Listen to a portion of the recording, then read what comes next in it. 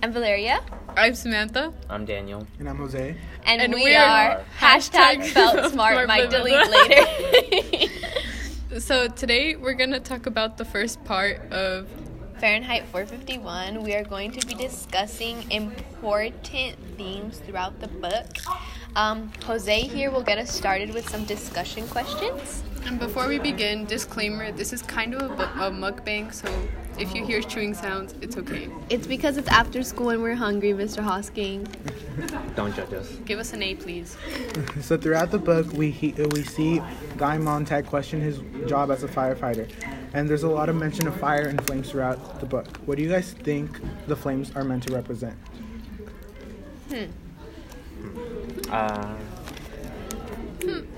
Well, I think that the fire is really significant because, as we know, Guy Montag is a firefighter. And in the beginning, it's kind of like an obsession, or like he feels good when he's like burning things, and like in this case, it's books. So I think fire it really like stands out when talking about like the story when it first begins. I don't really have anything to say on that. I never really thought about the flames as a symbol. Like, I knew they were going to be a symbol, but I didn't really think into it. And I cannot come up with something off the top of my head so far. So what I thought of when I saw so much mentioning of the flames and the fire is that how he felt happy with his job at first, and it reminded me of cold nights at campfires and stuff. We see fire as a source of light, as a source of heat, a warmth that makes us feel good at night and stuff. But it can also be a force that destroys things, like when it destroys books and it destroys just history in its sense. So fire can represent both the good aspects and the bad aspects of life, I guess.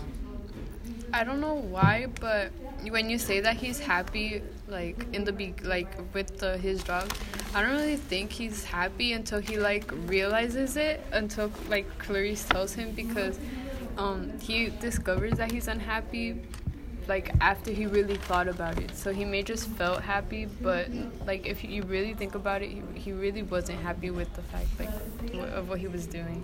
I'd like to say that I never thought he was happy in the first place. I think it was hard for him to think he was happy if he didn't realize the things he was doing. I feel in order.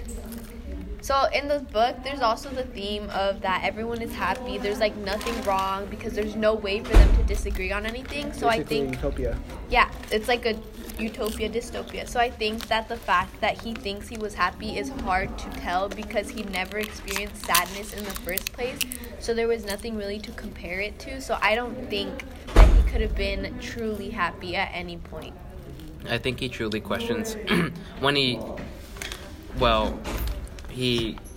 realizes he's not happy when he questions what he's doing, whether it's correct, burning all these books, and seeing the reaction of these people as being so protective of these books as if they were something of value, a family member or such. And especially we see him change after his talk with Clarice, where we kind of see we could almost say that Clarice is a bit of a turning point? Yes, but the word I'm thinking. A plot twist, a climax, a pivotal turning point. What are you looking for? A figment of his imagination, his skill. A realization. The representation of something in his self-conscious. I don't really think he was ever happy. They say it's a utopia, but his wife overdosed. She overdosed, and they say that when the MDs, it was the MDs, right? Yeah. When they say that when they came, they said that they get this 8 cases a night. That doesn't really sound like people are happy in this utopian world if they're overdosing. Yeah, I definitely agree with that. I felt people just don't know what to do with themselves because, as Clarice said, there's no stimulating conversation. There's nothing for them to really talk about. So I feel people feel empty, and so they want to feel, I guess, something, and so they end up doing the opposite and going really bad. But With that, I also saw the theme of like a disregard for human life, especially because they didn't even send real doctors over. They sent just like, I don't remember what they were. Just people with machines. Yeah, they were just people with machines, and like the fact that they didn't even send a whole doctor over kind of shows the fact that something like that is so common, and people aren't appreciating life. And you also see it when Clarice talks about the other kids her age. She tells Montag about how they race cars really fast and like they're doing things that risk their lives. Like no one is appreciating their lives. So it's just a whole disregard of life in general, being kind of a screwed kind of life, you know. Nothing really matters at this point since we're now in this perfect utopia. What can go wrong? Exactly. Don't they get sent to jail if they are trying to drive safe too? Like if they go under the speed limit, I guess. Like they said if they're going too slowly that they'll be pulled over, I think, and sent to jail or something.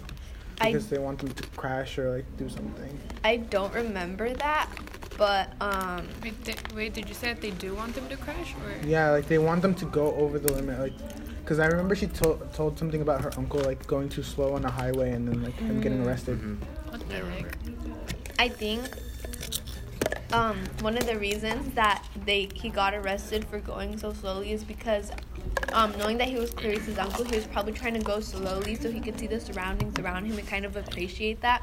And I don't really feel like that's the norm in this utopia, so that's probably why he got pulled over, rather than it being that they want bad things to happen to people.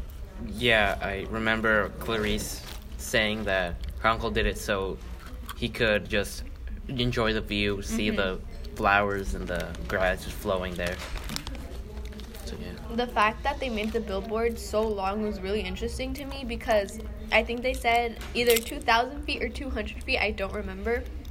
But they said that they were that long, and just when you pass by, you could still barely read it. Like, how are people going that fast and they're not, like, concerned at all?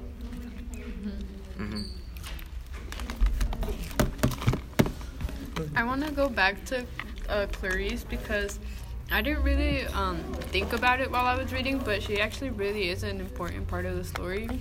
Or like, well, in the beginning, as far as I read, because she wasn't like other people, and like it really seems that made Guy Montag like really nervous, and he was uncomfortable talking about like real things with her.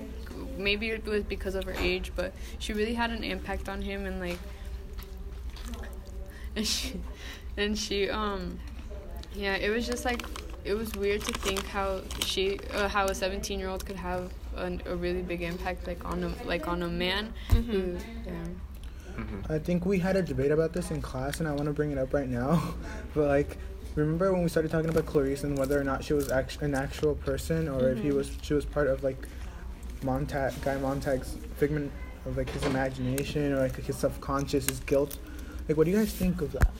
I don't think she was a figment of his imagination. I just find it hard to believe that, especially when other people talk to Montag about her and like they knew her. Like even the chief of the fire department was like, "Oh yeah, we get calls about them." So I feel like it's hard for Montag to imagine all of that. Calls about them? Like, so people obviously knew that she was, yeah, people knew she existed and that she was real. And her family existed too. Yeah. Why do you guys think her family moved?